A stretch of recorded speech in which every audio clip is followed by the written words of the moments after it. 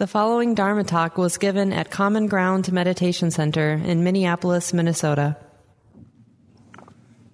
So today we're going to talk about the causes and conditions leading to insight. Insight being the operative English translation of the Thai and Pali word vipassana. So the causes and conditions for insight is basically everything in the Buddhist path. So we'll cover as much as we can, as much as we have time for today. And we will do a combination of talking. I will talk some. We'll have time for discussion or questions and answers. And of course, we want to spend some time actually sitting quietly and doing walking meditation. Then at the meal time today, we'll have the meal at noon. And then as we eat together, I can give a bit of explanation of how we approach food and how we can use the whole situation around eating as a meditation in and of itself. Now, when we talk about developing insight, it's helpful to have at least somewhat of a clear idea of where we're heading. What is it? Why are we doing this? We can come to a meditation center and just kind of join in and sit down and see what happens. And a lot of us have started that way, and eventually we kind of work it out. But it is helpful to have a bit of an idea of, well, when we talk about insight, when we talk about liberation, when we talk about purity of consciousness, what are we talking about? And where is this heading? By insight, we essentially mean seeing things as they truly are. This is kind of what the Dhamma is all about. Even the word Dhamma is essentially just means nature and the laws according to nature. At the time of the Buddha, there were many different teachers coming and going, and they all had their own Dhamma. Dhamma meaning the teachings that would lead people to be able to more easily experience the truths of nature. And so when people would meet the Buddha and say, well, what is the Buddha Dhamma? What is the Dhamma of the Buddha? So the Buddha's Dhamma is essentially what we have with us today as Dhamma. So we're trying to see things as they truly are. So we're not trying to create something which is artificial. We're not trying to engage in a belief system. We're not trying to create more fabrications or constructs in our life that would bring us further away from reality, but actually trying to just see things as they truly are and then trust that our intuitive understanding will be able to discern then the wise way of responding, behaving, speaking, and that gradually has a very positive effect on our minds, our hearts, our lives, people around us. So insight is essentially seeing things as they truly are. Now, we assume that we see things as they truly are to a certain degree already. And this assumption is why people have strong opinions about the way things are or the way things should be. And so a good place to start is to recognize that none of us see things as they truly are, right? Just as a basic understanding of delusion is that the root cause of our lack of enlightenment, the root cause of whatever problems, suffering, dukkha that is created in our lives is because we don't see things truly, clearly as they are. Right? This is simply the nature of delusion. Now, delusion itself is not so easy to see. Some of the manifestations of dukkha, some of the manifestations of delusion, we can see more clearly, whether it manifests as frustration and anger or tension and anxiety, excessive desires, selfishness. There's a whole range of things that we can see that, these are kind of manifestations or outgrowths of the basic delusion. But delusion itself can be a bit more more fuzzy, because it's like the fish swimming in the lake. They don't necessarily see the water very clearly, but it's all around them. So delusion is actually the misunderstanding that when we perceive things in a way which is not actually in accordance with reality. So this is our job, is to try to break through that gradually, bit by bit. And we start with basic mindfulness practices. This is why we spend so much time talking about mindfulness, encouraging mindfulness, being established in the present moment, being aware of the body, is because when mindfulness is strengthened, when it is supported with the power of serenity developed in meditation and the focused continuity of awareness, then we start to get glimpses of seeing things more clearly. When our minds are scattered, when our minds are fraught with difficult emotions, or simply when we're just so busy, then it can be very difficult to see things as they truly are, because everything's just very stirred up. So just allowing everything to calm down helps. Right? This is one reason why we practice meditation, developing calm and serenity. But that has the purpose of supporting clear seeing. One of the classic similes that our teacher Ajahn uses is a still forest pool. Now, if you have a pool in the forest and the wind is whipping it and you're stirring up all the water and it becomes very muddy, animals are tromping through it, then the water is it's impossible to see the bottom. Try to look through it and you can't really get a sense of clarity.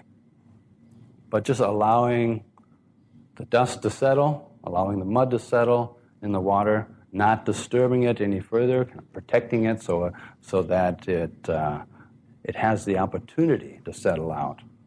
And gradually, we're able to see the details of what's in the bottom of the pond. Eventually, when water is very clear and pure, it's almost transparent, and you can see all the details, all the rocks, animals, whatever is in the pond. So our minds are very similar. When it's all stirred up, a lot of animals coming and going, tromping through it, then it's difficult to see. It's difficult to see the bottom. It's difficult to really plumb the depths and see what's in there. So it's very helpful, necessary, beneficial to allow everything to calm down, and then naturally things become a bit more clear, and then we can encourage that with specific meditations that the Buddha recommends, to look at things from various perspectives, specific perspectives and contemplations that encourage insight to develop. So what we're referring to with this word enlightenment is not the greatest word to use, but it's kind of what we have in our English language, a certain approximation. It refers to when we have our stream of consciousness, which is operating with habits of whether it's greed or selfishness or anger or frustration, it's all encompassed within delusion, then it's very difficult to achieve any sustainable happiness. It's very easy for human beings to create problems and suffering for themselves and others. When we're able to gradually eliminate these negative or unwholesome habits and characteristics from our stream of consciousness, then naturally we speak in a true and a wise way, we act in a true and a wise way, we tend to do things which are beneficial for ourselves and for others in creating a sense of harmony. So for lack of a better term, we call it enlightenment. Often it's easier to use the Pali term. The Pali is the language of the original Theravada suttas. And the word nibbana actually means cool. It's like the fires of our defilements have been cooled. The flame has gone out. So nibbana. There are certain Pali terms which actually make it easier to discuss because they have specific meanings. When we translate things into English, in one sense it makes it easier and more accessible if you understand the meaning behind the English word, but an English word also carries with it a whole range of other connotations that we may use in other contexts. So it can also be confusing. And the word enlightenment is used in a wide variety of ways. You see it in advertisements, you see it in commercials, you see it in a whole wide range of ways. So when we use it, or if I use the word nibbana, Sanskrit nirvana, then what we're referring to is the elimination of any defiling influences within our stream of consciousness. Now, as I'm speaking, if anybody has any questions, please feel free to interject, and then we can carry on. Yes? The removal of defilements could, lead to a neutral state. But in the way I've heard it described, there's also positive qualities associated, like being good to others or being helpful in society. So I guess I'm just curious about sort of the place that those negative emotions reside. Like, is it, I've heard from psychological literature, it's actually really good to experience negativity, rage, because it's all part of that human condition. And I was just wondering if you could speak about the positive versus negative and how that looks in an enlightened state. So when we talk about enlightenment, there still is very much a personality. There still is action. It's just that the negative or unhelpful characteristics of our personality have fallen away. And it's very transformative. So it's not the people I've met who have taken this path to high levels are the most impressive people I've met, most impressive human beings I've met. So you see the potential that humans have. Now, in terms of emotions such as rage, frustration,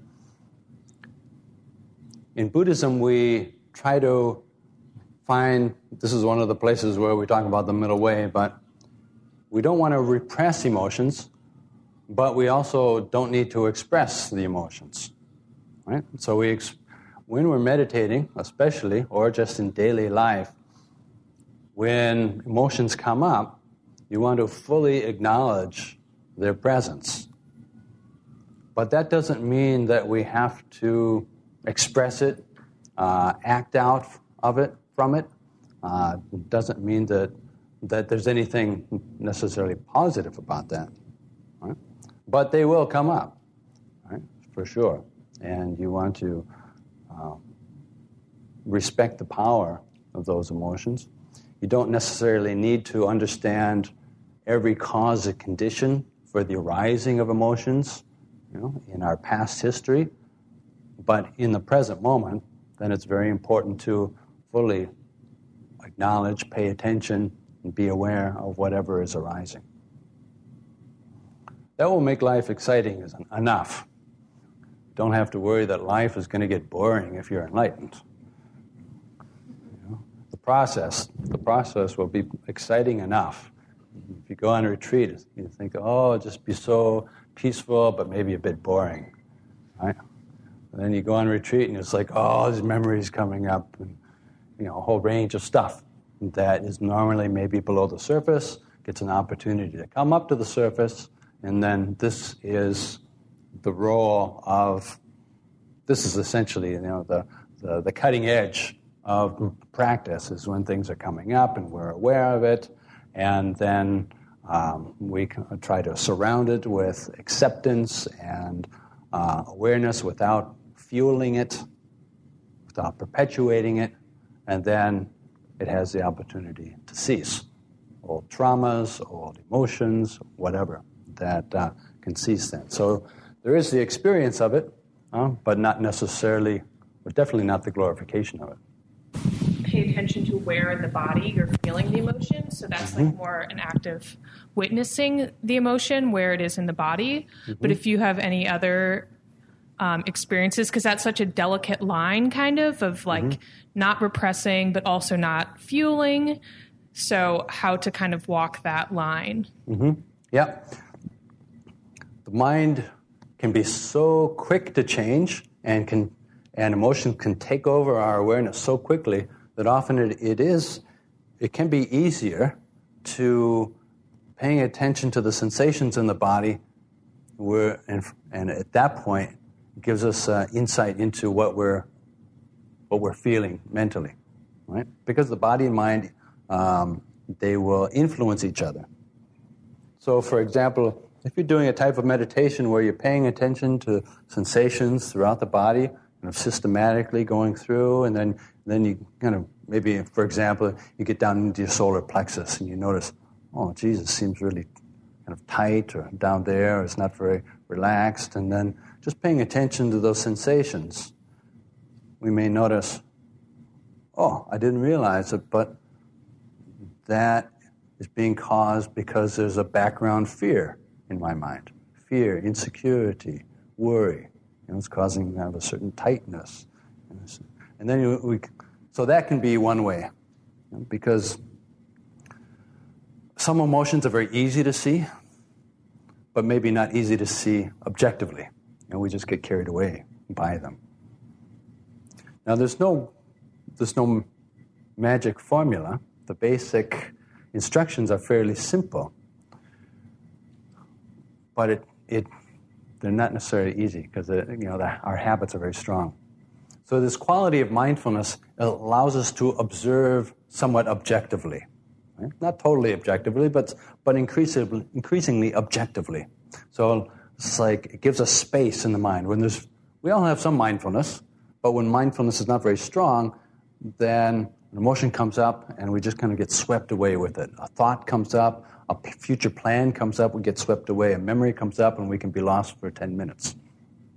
So mindfulness is a quality of mind that through training, paying attention to the breath, paying attention to the body, paying attention to what's going on around us, gradually gets stronger and stronger, and it gives a sense of spaciousness.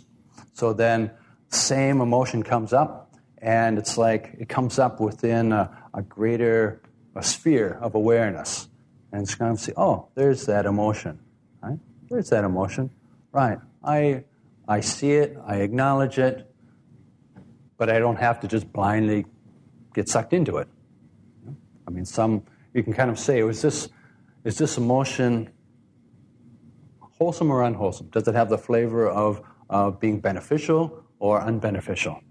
There's some emotions like loving kindness and compassion, which are good to develop, to be able to then have a choice to say, oh, this is emotion that I want to encourage, give energy to. But there are many emotions which we can see, oh, this is going to be destructive, right? If I go into this, it's tempting to go into this, but it could be destructive. And then there are many emotions which not quite clear. Maybe it would be beneficial, maybe not, and then you just have to have enough mindfulness to kind of watch the whole process, somewhat objectively. So the whole thing is a kind of an experiment where we learn a lot about ourselves. And each of that, every time we do that, we learn a little bit more about ourselves. Watching this cause and effect relationship as things arise. Okay, a thought arises, and you don't have to analyze where that thought came from. A worry arises. You don't have to analyze where it came from, but just notice, okay, worry is essentially a fear. Okay, there's some fear there. insecurity arises, okay, there's a little insecurity, that's fear. Desire arises, okay, there's a bit of desire there. Right? And not judging, not pushing away, but also not blindly following. Then we start to achieve that balance, that fine balance that we're talking about, neither repressing nor expressing. And of course, there are some times where we choose to express, but it's good we don't want to do things blindly. We don't want to be living blindly like a robot. Someone pushes our button and then we react. It's just living a robotic life. Yes. This is on the mindfulness and when to interfere and when not to. I have a tendency of hurrying up. I always think I'm going to be late, which I'm never late, but it's a habit. And so I watched it today, and I just watched it, and I thought, well, should I slow down my steps? Should I do something to interfere, or should I just watch it? And then in the car, I could still feel it, so I thought, okay, I'm just going to go to my breath for a while and stabilize my mind. And then my mind went into all the worries that I could worry next week, not about getting here, which was the fear, the first fear. But it was like, and I saw that, and then when I saw it, then it kind of slowed, it evaporated, and I could be in the present moment. But I'm just thinking, it's a strong habit for me, and it causes a little bit of disease. Mm-hmm. Do I just watch it, or can I interfere? Can I, go to my breath to stabilize the mind? Should I slow down my steps and feel the pain of that because my mind is pushing me forward? So something like being on time generally is a helpful thing. It's a good thing. Right? Last night I gave a whole talk on being on time. And even with good things, we have to look, what is our relationship with that, right? I mean, we can take any aspect of the Dhamma practice and we can ruin it by becoming neurotic about it or becoming too obsessed with it or too tight around it or identifying with it or attached to it, right? So even something kind of ordinary, okay, it's polite to be on time, but how do we relate to that? If it's causing a sense of, or if it's coming from a place of fear, right? Fear, worry. What are people going to think if I'm late? What am I going to think about myself if I'm late? Right? We identify with someone who's on time. There's a whole construct that we form around what other people might think. Well, what is it? What is it? And so just observing that whole process. There's nothing intrinsically good or bad about being on time or being a bit late. Sometimes, even with the best intentions, we're going to be late. But then we look, well, what are the emotions around it? And when we talk about when to interfere and when to observe, so mindfulness in Theravada or Vipassana circles is emphasized a lot. But the Buddha didn't teach just mindfulness. He taught a whole Noble Eightfold Path. And every step of the Noble Eightfold Path has to be conjoined with right effort. Right? So it's being clearly aware of what's happening in the present is an essential first step. But then comes the right effort of, if it's wholesome, let's try to encourage it. If it's unwholesome, then maybe we need to take an active step to change something, look at something in a different perspective, allow it to cease. Some mental habits are very deeply entrenched, and so we need to find skillful means, ways of doing things, maybe to change our habit patterns. You can be creative. I mean, there's hundreds of different ways that we come up with to try to teach ourselves to overcome maybe negative habits that we have, to kind of counter them, to bring them into balance. If we have a tendency to always be motivated by by this or worrying about what other people think, then, okay, well, how can we consciously do something to kind of challenge ourselves so that we're not blindly falling into that habit over and over again? Something to help cut that process. So mindfulness in itself, if it's very strong, will do that, right? We just notice, there's worry coming up. I might be late, even though we're perfectly on time. Worry comes up, I might be late. And you notice that there's physical effects of that, certain stress in the body, certain stress in the mind. If mindfulness is very strong, then it just goes boop, and it evaporates. Mental stress evaporates, and the body relaxes. Right? Mindfulness is very strong. So then it's like maybe that's all the effort we need, right? But often it's the case that mindfulness isn't quite strong enough. So then you were aware, I'm feeling a little tense, feeling a little worried. Then maybe let's use right effort in some way. How can maybe there's something we can say to ourselves to help to calm us down. Come up with, what works for one person may not work for another person, but for ourselves, we're feeling, I'm feeling a bit worried and stressed right now. If I'm late, everything's fine, right? Sometimes it's just a little phrase, or just a reminder to ourselves. Hey, if I'm late, that's perfectly okay. You can give yourself permission or something, and then that may work to help alleviate it. And then 5 minutes later, it comes up again because it's a strong habit, and then you have to be patient and persistent and come back. Hey, if I'm late, everything's fine. And then it comes up again. If I'm late, and then gradually, it changes. And then over a period of months, years, you realize, I'm not so, I'm still on time, but it doesn't really bother me if I was late. Right? So it is always a combination of mindfulness, but then right effort as well. Mm-hmm.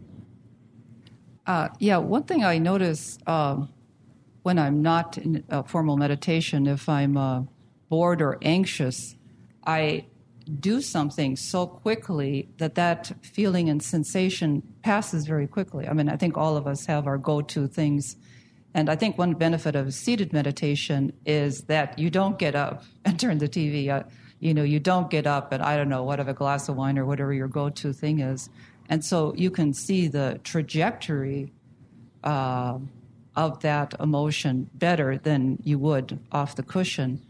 But I also had just another realization, is that in our professional training, especially if your profession happens to be, heavily people-intensive, during your training, it's somewhat similar to seated meditation in that the other person triggers an emotion in you, and your range of possible responses is quite narrow. So in a sense, you have to kind of sit with that. Mm-hmm. And so I just thought, you were talking about we were talking about how do you bring this, to someone who's not in a formal monastery type setting. And it's just interesting. I think professional training really, in some sense, fosters a little bit of what seated meditation is like. Yeah, absolutely. And conversations with other people tend to be the more advanced and complicated forms of bringing mindfulness into daily life. And believe me, in monasteries, we have people as well. Wherever you have people, you're going to have opportunity for emotions. That's why we start with the simple things, right?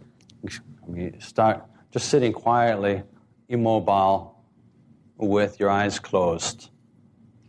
It's difficult enough, isn't it?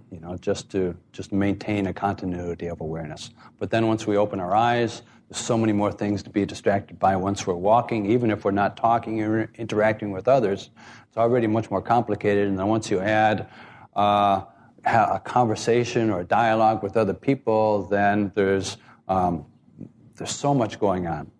So much information coming verbally, non-verbally, concepts arising in our own mind, emotions, responses. Mindfulness helps to give the feeling that it's all slowing down and being more spacious. Even though in real time everything's happening in the same speed, from our own subjective experience, it feels like it's more spacious, there's more time. It's like the possible reactions or responses that are available to us are quite open and wide. Without mindfulness, like you say, we tend to have our narrow range of responses. It could be respond sharply, keep silence. Maybe that's it. Or, in certain situations. And so mindfulness kind of opens up a range of possible responses. And even though, it may happen in a moment, it feels like, we have time to kind of look at what's the most beneficial, helpful way to respond. Right? So we definitely try to practice in all of those situations. But, keep in mind that there's a lot going on, even in a normal conversation, especially in a workplace situation, especially when you add deadlines and pressures, right? Then it's even more challenging. So we need to find time and space when we're home, alone, or in more simple circumstances to be able to train our mindfulness in times and places where there's not much going on, right?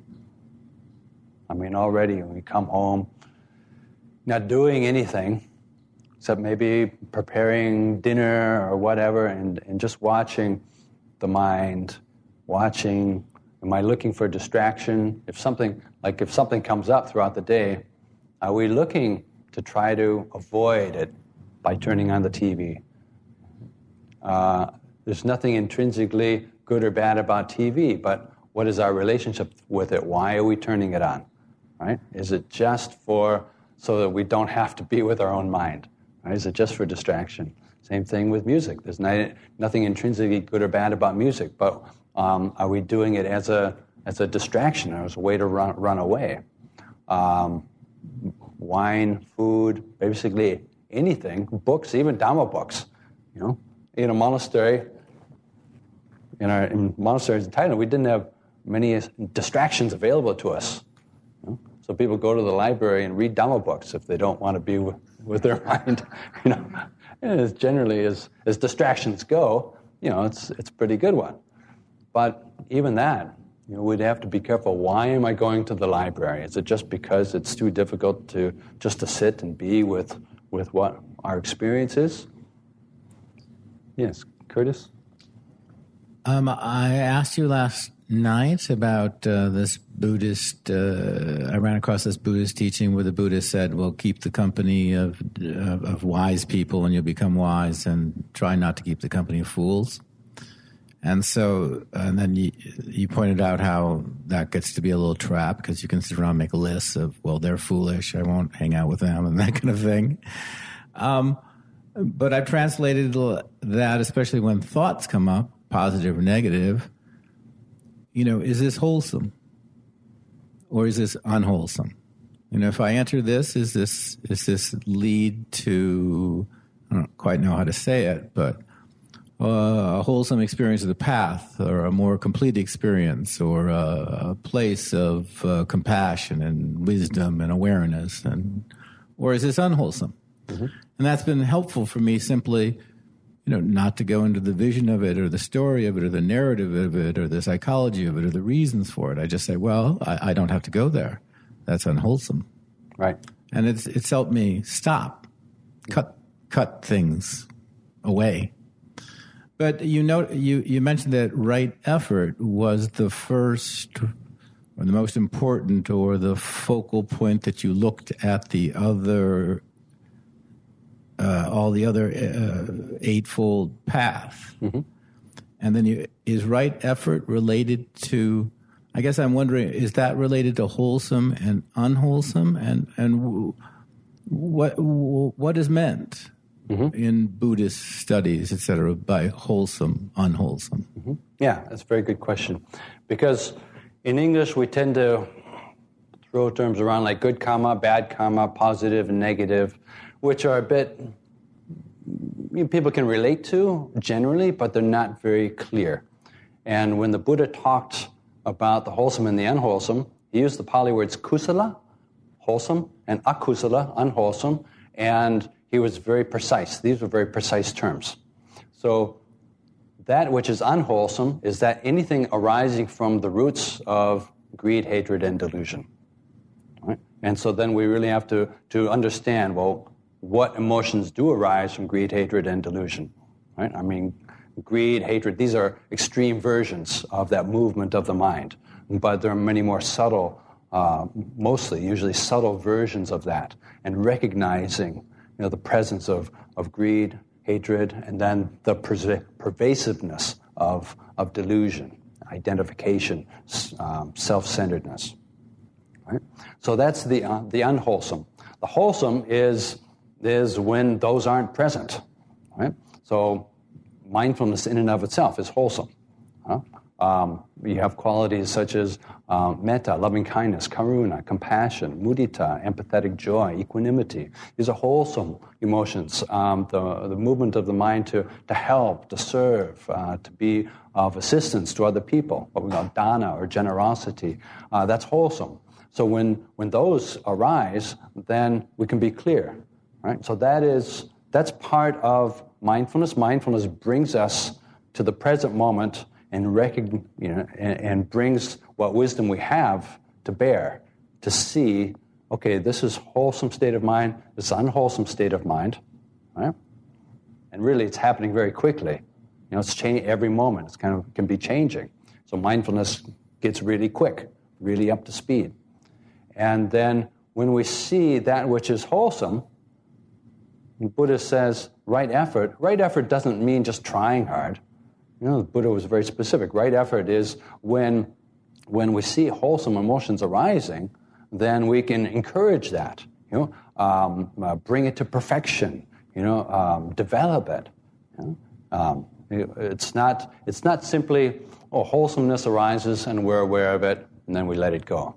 No, wholesomeness arises and then encourage it. How can I strengthen that? How can I really make that a strong habit?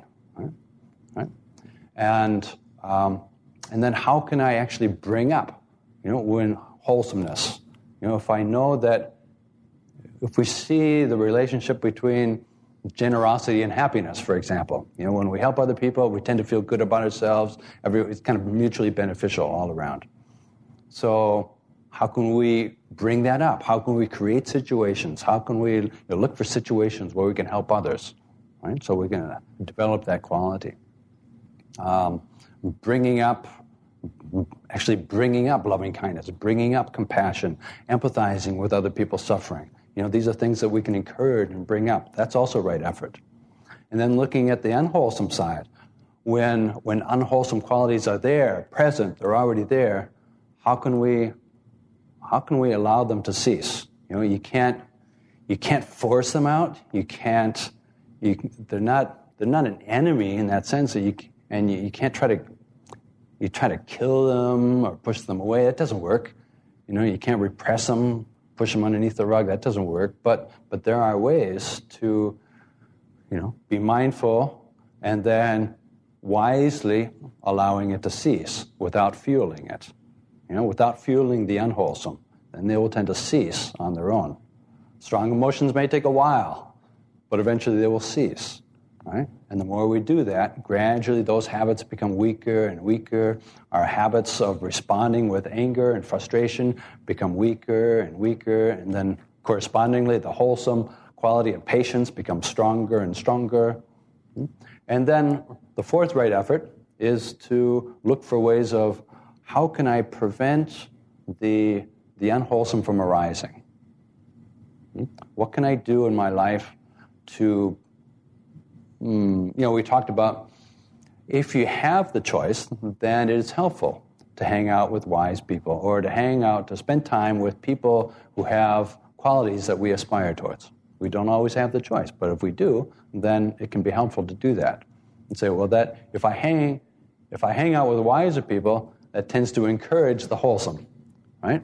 If I hang out with people who are angry and greedy and selfish, then we will tend to be influenced by that as well. We can't, unless we're very strong, we can't help that. We're just influenced by who's around us. So what can I do to maybe discourage the unwholesome from arising? Maybe there are certain circumstances that we know if we get in that circumstance, it's not going to be pretty. All right? And so just out of kindness for ourselves, we can say, well, I don't have to put myself in that circumstance, right? Maybe it's certain people that we know that probably best if we just don't spend time with that person, because every time we do, we just get upset, right? Or whatever, certain situations, certain people, or certain just ways that we look at life. And say, okay, well, I'll try to avoid that, and that is a wise avoidance. It's not that avoidance is always bad. It's just, why are we avoiding something? If you're avoiding something which is is not going to turn out well, that's wise. Right? Okay, good. Well, maybe we'll go gradually steer away from those circumstances, because they will tend to stimulate the unwholesome, and that's okay, right? Even that, it takes balance. We're not trying to do it out of fear or aversion. It's like, I'm afraid to go into these situations because it's going to bring up unwholesome. It's like, okay, well then we're motivated by fear, and we need to be aware of that. Or, I don't like these people, I want to avoid them. Okay, well then we're motivated by aversion. And that's not the best either. So, can we wisely move away from situations which will give rise to the unwholesome, and gradually, wisely move towards situations which will encourage the wholesome? So the Buddha talked about the 4 right efforts, right? So 4 right efforts, and that's when you're encouraging wholesome emotions, bringing them to, developing them, bringing them to perfection. Is the second. Allowing unwholesome emotions to cease, and then keeping unwholesome emotions at bay is the 4th. So that always has to go hand in hand with mindfulness. And without clear awareness, it's very difficult to do right effort, because wholesome and unwholesome are happening, but we don't have any clear awareness of it. And so we're just kind of blindly stumbling around in the dark. So we need to be clearly aware of what's going on and recognizing wholesome and unwholesome. And at times just being aware will be enough, but just watching. There are other times where a bit more of an active involvement in encouraging the unwholesome and discouraging the unwholesome is actually very helpful. And that can take a whole wide range of things. And there's, some things are just very, very strong. There was one monk, a disciple of one of the teachers of Ajahn, and a bit senior, contemporary. When he was young, he ended up being one of the great teachers, but when he was young, he had a really strong lust, and it was really difficult for him to be a monk. And so his teacher, Ajahn, told him, first of all, don't eat, and just chop wood.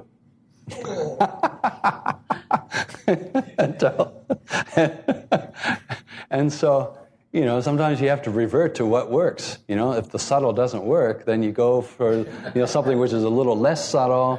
And if that doesn't work, you go with something a little less subtle. If that doesn't work, okay, don't eat, just chop wood. And so he he was doing that for, he kept fasting and just chopping wood.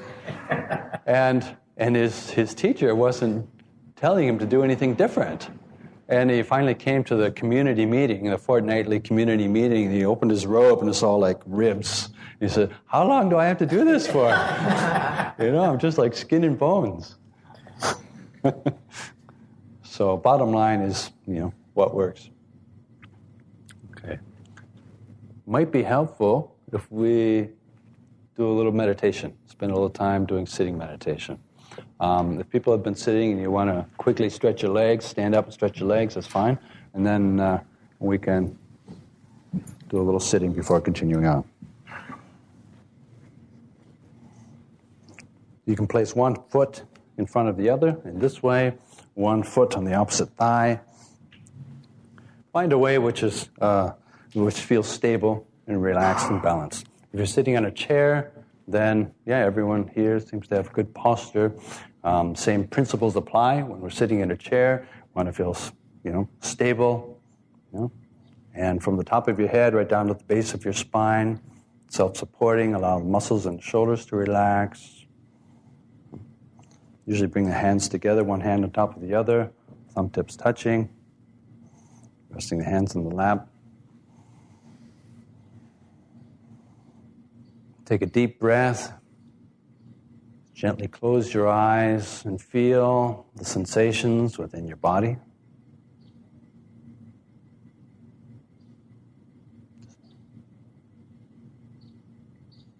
Just breathe in, noticing the pressure of the air coming into the lungs and the belly. As we breathe out, allowing the body to relax.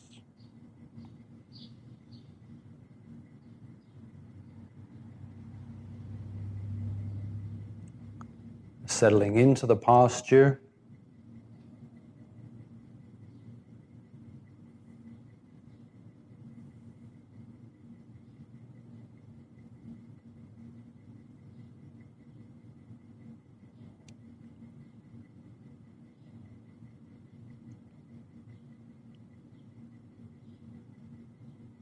As we begin and bringing awareness into our present environment, we can pay attention to the sounds.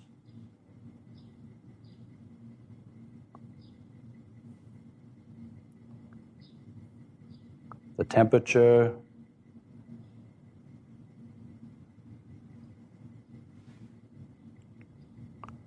The sensations on our skin.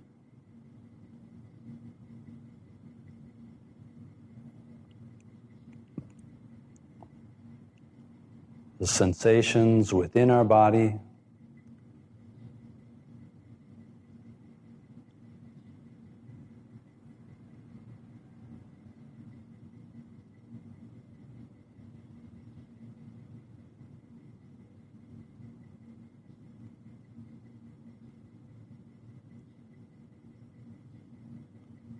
This brings our awareness to the physical realm, around us and within us.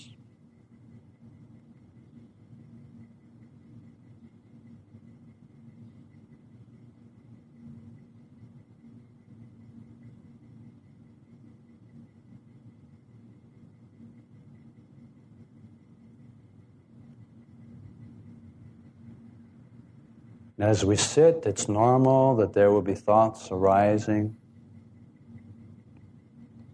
But also notice that in between thoughts, there's space.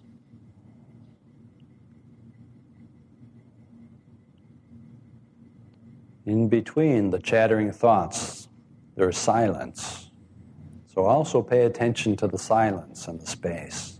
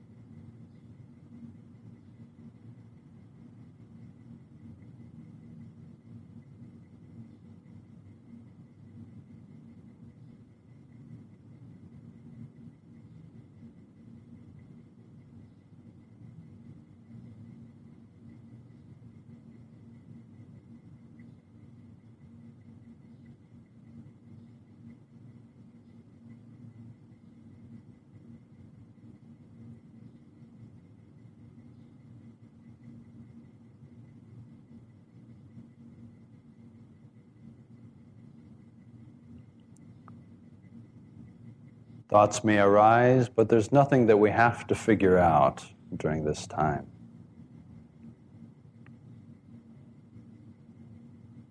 There's nothing we have to plan, no problems we have to solve.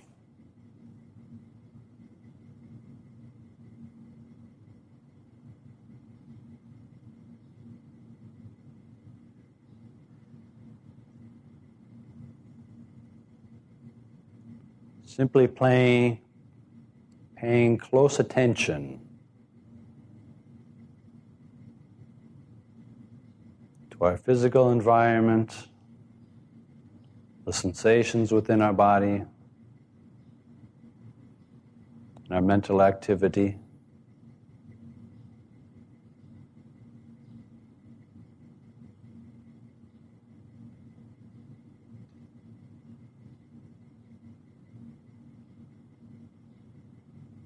With a broad, spacious awareness.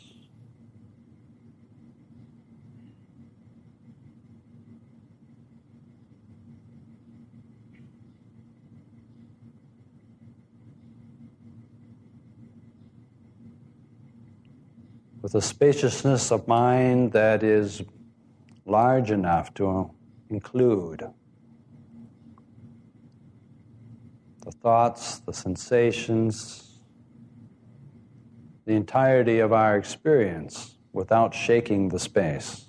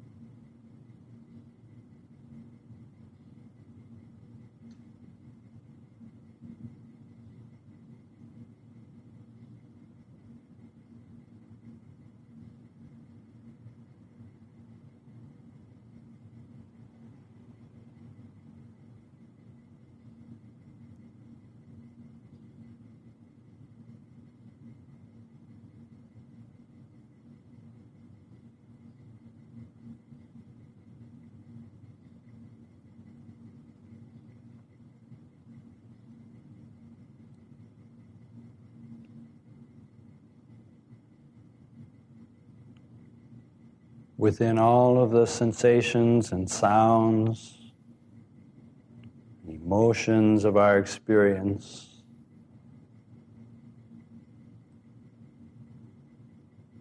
as we sit quietly with our eyes closed, it becomes easier to notice the sensations of the air flowing into the body and flowing out.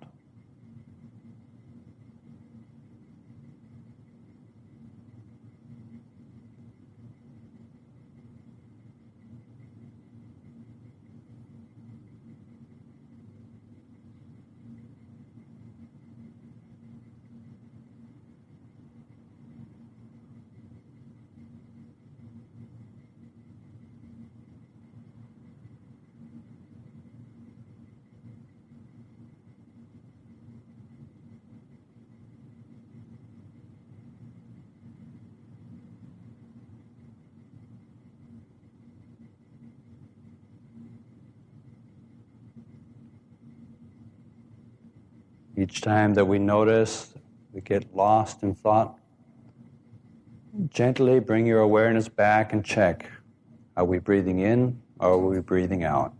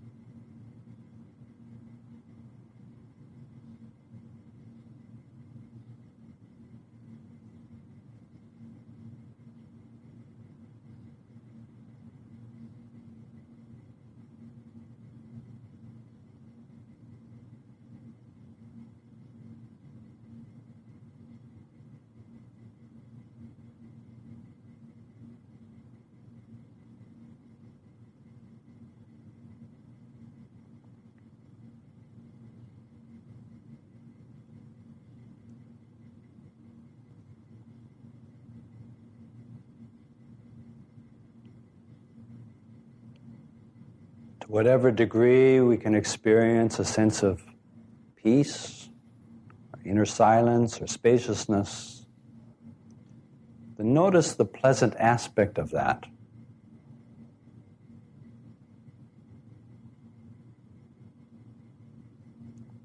How pleasant it is just to breathe in a relaxed way,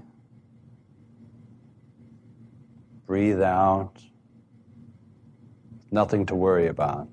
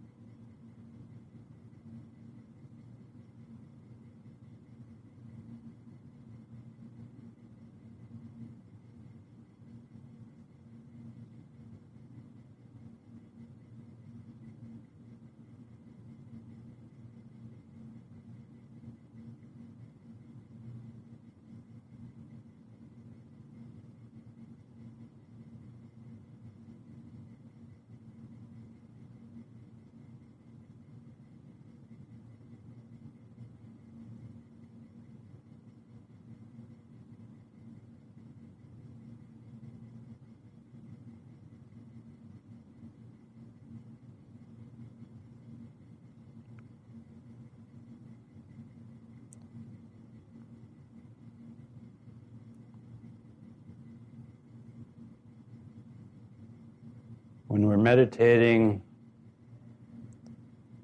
there's no external responsibilities, nothing we have to do, nothing to worry about, no worries.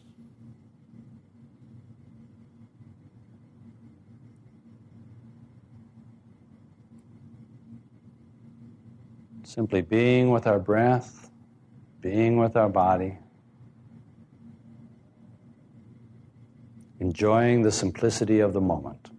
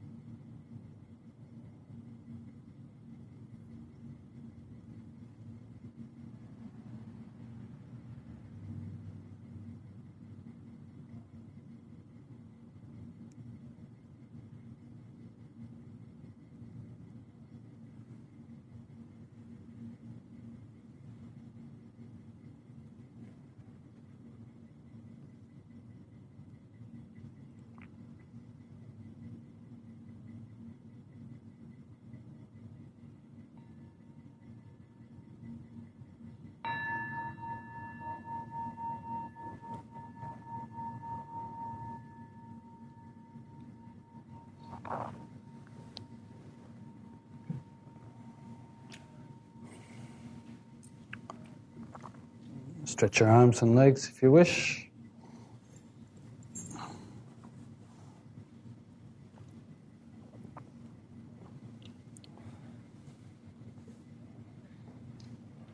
We were talking about insight being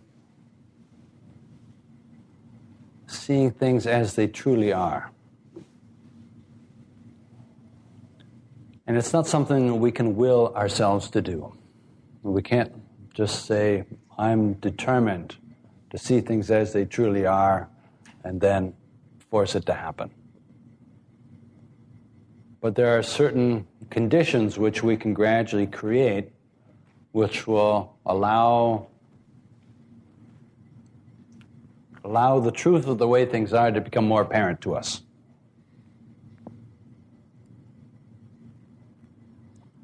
By definition, the Buddha said it's impossible to see things as they truly are as long as our minds are clouded with what he calls the 5 hindrances. When we sit in meditation, there are obstacles that will come up.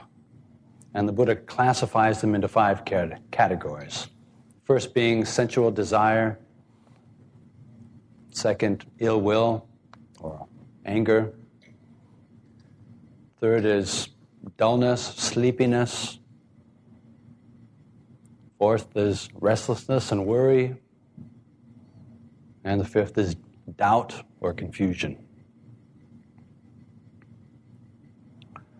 So essentially, any of these movements of mind are going to block the clarity of mind, block the ability of the mind to rest calmly, with serenity, with clarity. It stirs up the mind, like that image of the pool that we were talking about, stirring it all up. So then this is a practical way that we can measure how clearly we are seeing things, the degree to which the 5 hindrances are present or absent. And these 5 hindrances have very obvious forms, but also very subtle forms. And in daily life existence, even when we're meditating, they're usually present in some form or another, even subtle forms. Some form of subtle attraction, subtle aversion, subtle dullness, not quite sure how to, a bit of uncertainty, a doubt about what we're doing. When the mind is completely free of these 5 hindrances, that's what we define as good samadhi. I'll refine that definition. Now samadhi is what we refer to as the mind being serene, peaceful, calm, still. And all of us have some samadhi. Right? All of us are able to concentrate to a certain degree. And like mindfulness, we all have it, but it may not be developed very much. So with mindfulness, this clear awareness that we're developing has to go hand in hand with mind being peaceful and still. Often when we just talk about mindfulness, people may be referring to mindfulness together with samadhi and other wholesome aspects of mind, and it's just a shorthand way of saying it. But mindfulness in and of itself wouldn't be in balance. If it's only mindfulness without much samadhi, then we may feel quite scattered still. Wherever sound or wherever thought, and then we see something, and then we have a perception, and then there's a physical sensation, and we're aware of everything's going on around us. It's not very peaceful. If you have samadhi without much mindfulness, then that's also be something to watch out for, because you can get into a meditation, feeling very peaceful, but rather dull, cloudy. There's not much awareness there at all. sometimes almost no awareness, and you're not asleep, but there's almost no awareness. It's like going into darkness or a fog. Time passes quickly, feel relaxed, and then the bell goes, and think, oh, that was good. And it is relaxing, but it's not very useful for transferring into wisdom. So we really need a mind that's balanced with both this clear awareness and this settled peace of mind. Very calm, peaceful, relaxed, and very aware. So when this samadhi is developed to the point where there are no longer any of these 5 hindrances affecting the mind, that's the place where we can actually see things as they truly are. That's the place where insight happens. So we can either come at it, you come at it from just practicing, and gradually the hindrances become weaker and weaker until you're sitting, and as far as I can see, there's no hindrances there. And then good, just keep developing that. Having the mind rest there as much as possible till that starts to become the norm. Because that's the place, that we can be relatively assured that we're going to see things without masses of overlay of our own projected perceptions.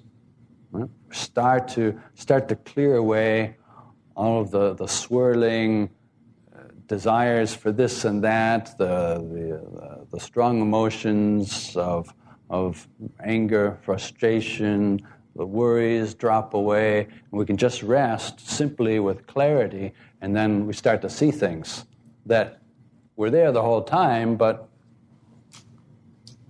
we were too preoccupied to see them. So with the cessation of the 5 hindrances, this is what we refer to as access concentration or access samadhi. This is a commentarial term. The Buddha didn't use this term, but the Buddha regularly referred to the 5 hindrances and allowing the 5 hindrances to cease. And from there, one sees things as they truly are. So when the 5 hindrances cease, then we can still see, we can still hear, we can still have sensations in our body. We still think, we have the ability to cognize. And so this is the place where we can start to understand our environment, or what we define as reality. What do we define as our world, our reality? It's basically what we see, what we hear, what we smell, taste, touch, and perceive, what we cognize, what we think and remember. That's our reality. Outside of that, there may be some objective reality, or there may not be. But at least we know from our own subjective experience, we can be sure that this is what we define as reality.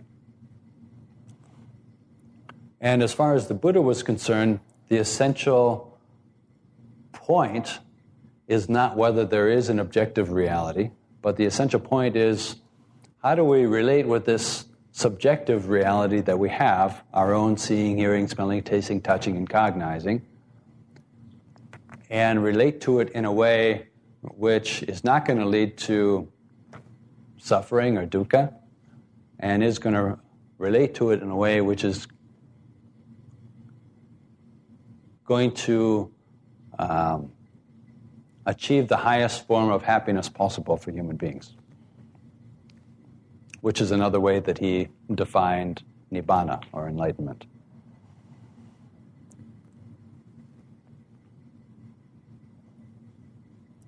Now, when samadhi goes even deeper, then with this clear awareness and focused attention, focused mindfulness, a very deep peace of mind, the mind can actually unify so that it's no longer possible to see or hear or feel sensations in the body. Mind is just like one with awareness of usually brightness and sense of happiness, peace, serenity, one-pointed. The mind is just still and one. So when you hear stories of Buddhist monks and nuns or Buddhist meditators, it's just sitting for long periods of times, for days, just in a meditative state. This is usually what we're referring to. In Pali, it's called jhana, Jhana. And this is the perfection of samadhi. This is when samadhi really, this is possible. Now, while the mind is in samadhi, it's not possible to develop insight because mind is just one. You can't look at something and see. Mind's just one, but it's very wholesome. It's like the peak of wholesomeness, and it's incredibly energizing. And then when we exit that state, when that state naturally ends, then we come back to this access samadhi, where again we're seeing, hearing, all the senses are functioning. We can think if we wish. But the mind's very stable, very energized, very clear. Mindfulness is supercharged. And so this is the optimal place for insight to happen. Right? And when people come out of a sense of samadhi, typically you will feel wonderful. You'll feel relaxed and peaceful, energized, and you just feel so wonderful that it's tempting just to go, that was wonderful. That was great. And then not do anything. And eventually the wholesome benefits from that samadhi will gradually disappear. Maybe we feel so wonderful and relaxed that we just fall asleep. So that's the point where sometimes it may take a little effort. Say we come out of a very, what people call, I had a good meditation today. Well, usually people define that as, I felt very peaceful, or I felt very focused, or I didn't have any distractions, right? So I had a good meditation. To come out of a good meditation, and instead of just allowing that good energy to dissipate, then see it. This is the valuable window for developing insight. You come up after a peaceful meditation, then really take the awareness and start to maybe consciously and intentionally look at some of these basic characteristics that the Buddha talks about. For example, impermanence, how things are constantly changing. Right? Now, generally with meditation, as we become less distracted, we'll kind of notice some of these things normally or naturally anyways. We start to get insights coming because we're seeing things, through fewer and fewer filters of distorted perceptions. But then we can assist this process by gradually, kind of saying, how about instead of just looking at the continuity of things, we intentionally look at how things are constantly changing every moment. There's a sound, but then the sound ceases and it changes. And the sound is constantly changing. The environment is constantly changing. Our bodies are constantly changing. What we see is constantly changing. And just noticing this flow of change is happening all the time, bringing our attention to that intentionally. Right? And when the mind is peaceful, when it's not swirling with the 5 hindrances, then it's ripe. It's just ready to see things. And even if we read these teachings and we try to practice contemplating impermanence, if our minds are not peaceful, it's very difficult to get below the surface. It's kind of scratching the surface. We say, yes, everything's changing, but somehow it doesn't sink in. But when the minds are very peaceful, very still, very aware, mindfulness is very refined, and then we may just look at one thing, just look at one thing, and it's like, oh, this cup was full. Now it's empty, and it's something so ordinary, but it's like,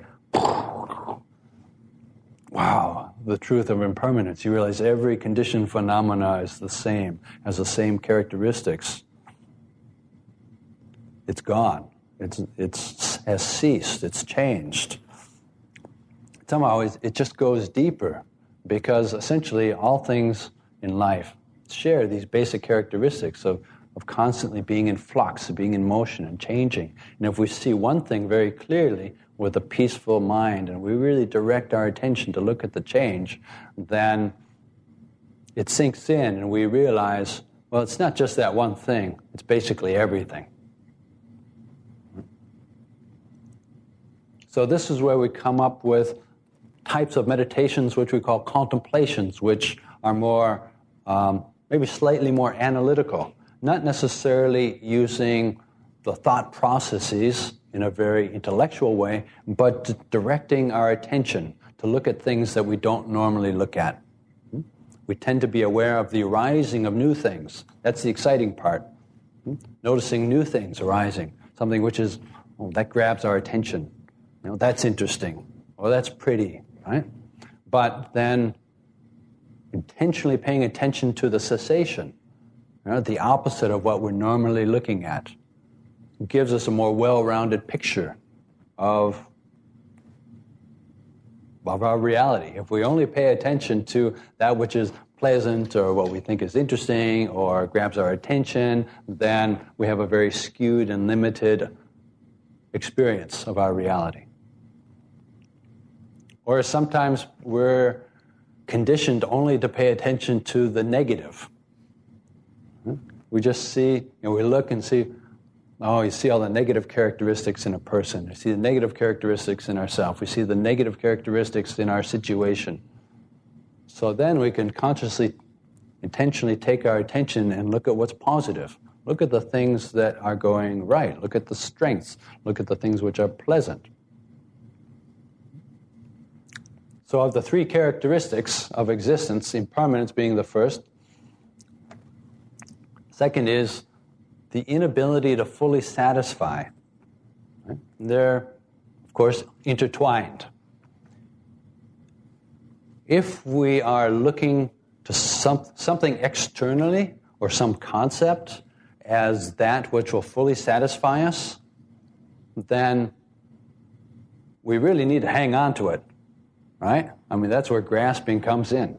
It's like if we're looking to a person or a situation or an idea or an aspiration as this is what's really going to satisfy me, this is what I'm basing my happiness on, then we really don't want that to change, right? But that's where the problems come in, because we can't stop things from changing. As soon as we try to grasp onto something, it's already gone. It's already changed. As soon as we have the perfect moment and we're aware of it and we try to hold on to it, it's already gone. So then this whole question of things being satisfying. What do we look to? Where do we find a refuge for that which is going to be truly satisfying and reliable? What are the causes of suffering? What leads to the end of suffering? And this is very much tied in then with the third characteristic of non-self. Identification with things. What is it that we identify with in life that creates this sense that we are existing? Right? We identify with this body, we identify with our experiences, we identify with our memories, we identify with people around us, we identify with our things, right? It's something very simple as like, okay, this is just part of nature, but I identify with it as my glass case. Already, just look at it, and it encourages this sense of me, mine, right? Something very simple. It's so deeply ingrained. So when our minds are calm, then we have the opportunity to take a look at these aspects of life that we would normally never have the opportunity to look at. In daily life, when we're busy, we're just working on trying to be patient. There's plenty of opportunity in life just to work on the basics of being patient, kind, generally mindful, non-reactive. But then in more refined situations, in meditative situations, maybe on retreat, maybe at home, where the mind does go peaceful, then take that opportunity to consciously investigate, contemplate the nature of, things are constantly changing. Are there things that I'm hoping are not going to change? If so, we set ourselves up for suffering. And it's funny sometimes. We look at, we think theoretically, of course, yes, I understand everything's changing, and then we realize, actually, there's a lot in our life that we hope will never change. And so, we're kind of setting ourselves up for something there, right? Because, of course, it's going to change. You have good health. Well, that's impermanent. That's going to change. We look young. Well, that's going to change, right? We have a wonderful relationship. Well, that's going to change. It may evolve and continue to be good, but it will definitely change in some way.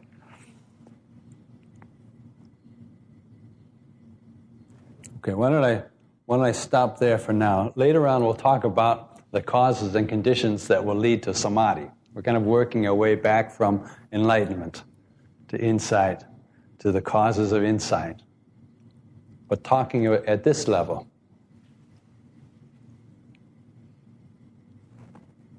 Other questions? Yes, I was wondering, you talked about three characteristics of existence. Mm-hmm. And they were impermanence, mm-hmm. and the inability to satisfy, mm-hmm. and what was the third? Anatta, or non-self. Non-self. Mm-hmm. It's a characteristic of existence. When the Buddha was teaching, there was a general assumption that there was a true self. All right? This is back in there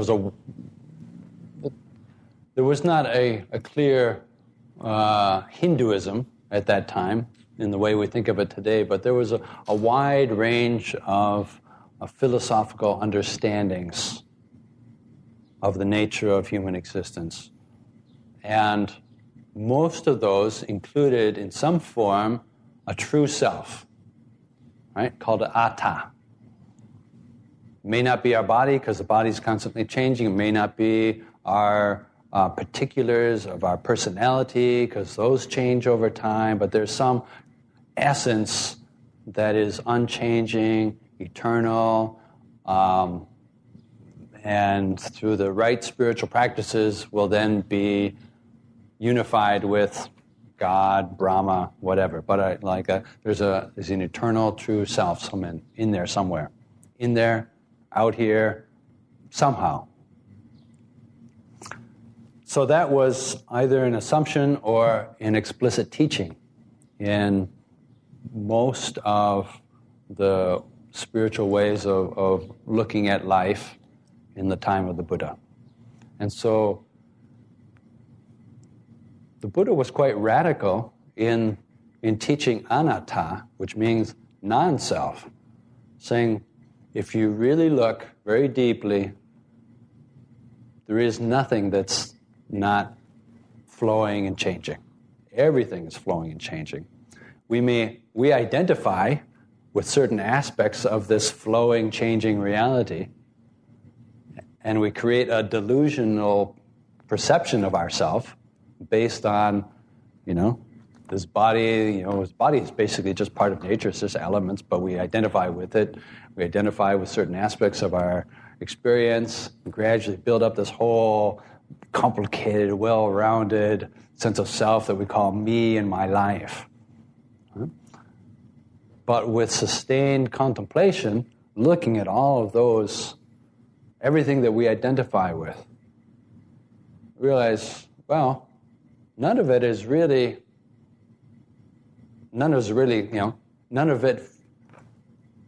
could be held onto as a true self. It is all just a temporary flow of experience that we identify with.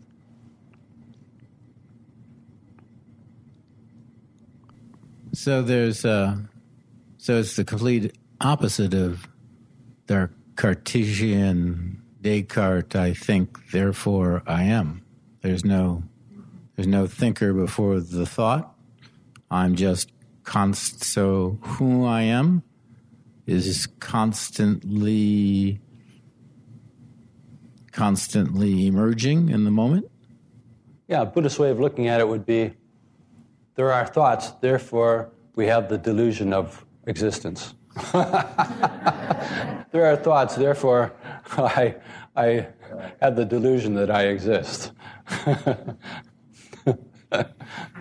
Or there are thoughts, but no thinker, right? There is action, but there's not necessarily a person. I mean, conventionally we talk in terms of persons, and even in meditations, we talk in terms of people and sending metta to people. But on the ultimate level, it's just a flow of physical and mental elements. It's just like a river.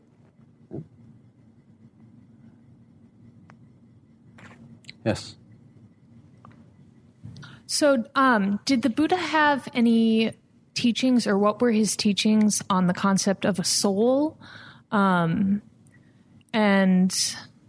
the idea that we each have some sort of specific inner light or essence? And is his idea more that that's like something that exists within the universe that's kind of flowing through us, as opposed to it being like a unique individual identity? Well, soul, it can be another way that we define atta. Again, people may have a wide range of how they define it. But if you're thinking of soul in terms of our true essence that is unchanging, that somehow is going to be unified with a God or the divine, then the Buddha said, no, that's not his teaching, and that's not the correct understanding of the way things are. In terms of, say, light, the essential quality of our mind, of our mental existence, when we get all of the rubbish out of the way, is that it is very bright and radiant, and that we can access that. It doesn't have to come from without. It's already there within. We just need to get the rubbish out of the way, and then it will shine forth. If you define soul as that, then that would work. But also it's changing as well. It's not like that nature. Again, I'll use the Pali term citta, citta, but it's pronounced citta, and that means our mind. But it doesn't just mean thoughts or intellect. It doesn't just mean emotion, but it means like the whole aspect of the everything about us except for our physical body, right? And the essential nature of the citta, or the mind, is that it is radiant and bright and pure, but it's still not. It's not something that it's not like an essential quality that is stable and unchanging. If it was, then it would be valid to identify that as, oh, that's my true self. That's my soul. And that's something I can rely on for happiness. Right? But even that's constantly changing. Or kind of arising, passing away, arising, passing away. Depends how you define soul. Now, there are some definitions of soul which incorporate impermanence.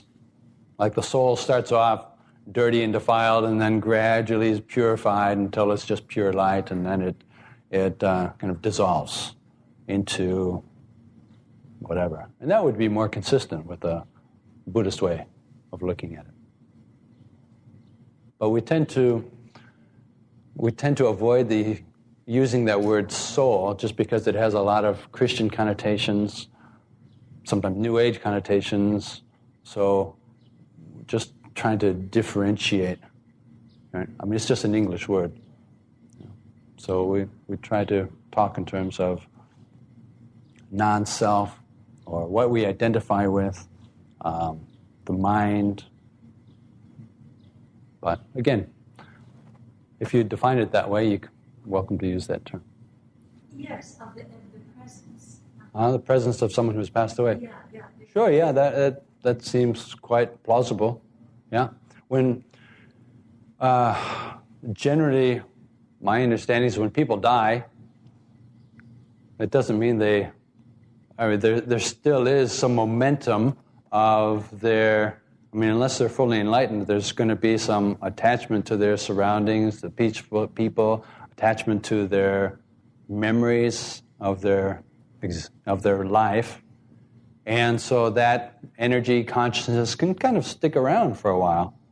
And especially other family members, sometimes close friends, will have a sense that, oh, this person is still there. Whether it's a partner, a parent, a sense of, I just know, mom's still here, I can feel her. Not all the time, but I can kind of feel her coming and going. Can't quite put your finger on it. But that seems quite plausible, and there's many, I can't prove it, but there's lots of stories, by reliable sources to kind of back that up, that, that would be quite plausible. Right. Say, for example, while we're alive, we develop we have a wonderful, close relationship with our family, and as part of that, we're attached to our family members. We're attached to our children. We care about them, and we attach to our grandchildren. And then when grandma passes away, there still is that care, love, and attachment for family members, and that can be a cause for the consciousness to kind of keep hovering around a bit, right? And that seems quite plausible. So you can either refer to that as having taken rebirth in that form, or not yet having taken rebirth, or lingering on from the previous birth, but it still is, mentally at least, a similar consciousness to the person when they were still alive. It doesn't mean it's their soul. Right. It's just kind of a continuity or a continuation of that stream of consciousness. Yeah. Well, it's time for us to break for lunch. So, we will have a somewhat taste of the traditional, I have my alms bowl, my monk's bowl, and then traditionally,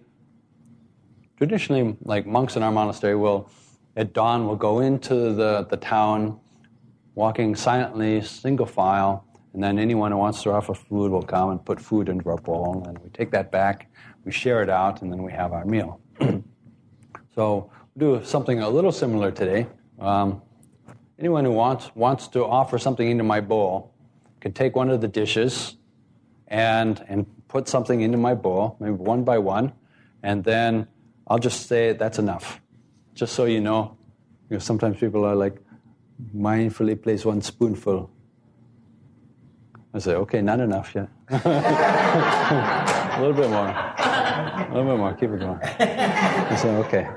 but I don't need a huge amount, so I'll just to kind of make it easy, I'll say, okay, that's enough. And so if anyone, while we go out there, if you brought a dish, you brought a dish and you want to just put some into my bowl, great. Or just everyone pick up one of the dishes that's already there, and then everyone can put something into my bowl. I'll sit down. Maybe I'll say it before everyone else eats. Then I'll say a bit about eating as meditation, and then I'll chant a blessing, and then we can all have the meal together. Okay?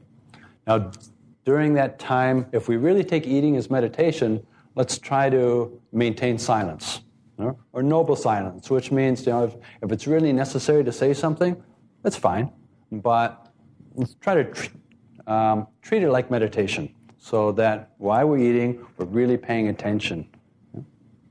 So I'll talk a bit about that in a minute, but we can do the food offering first. This talk, like all programs at Common Ground, is offered freely in the spirit of generosity. To learn more about Common Ground and its programs, or if you would like to donate, please visit our website, www.commongroundmeditation.org.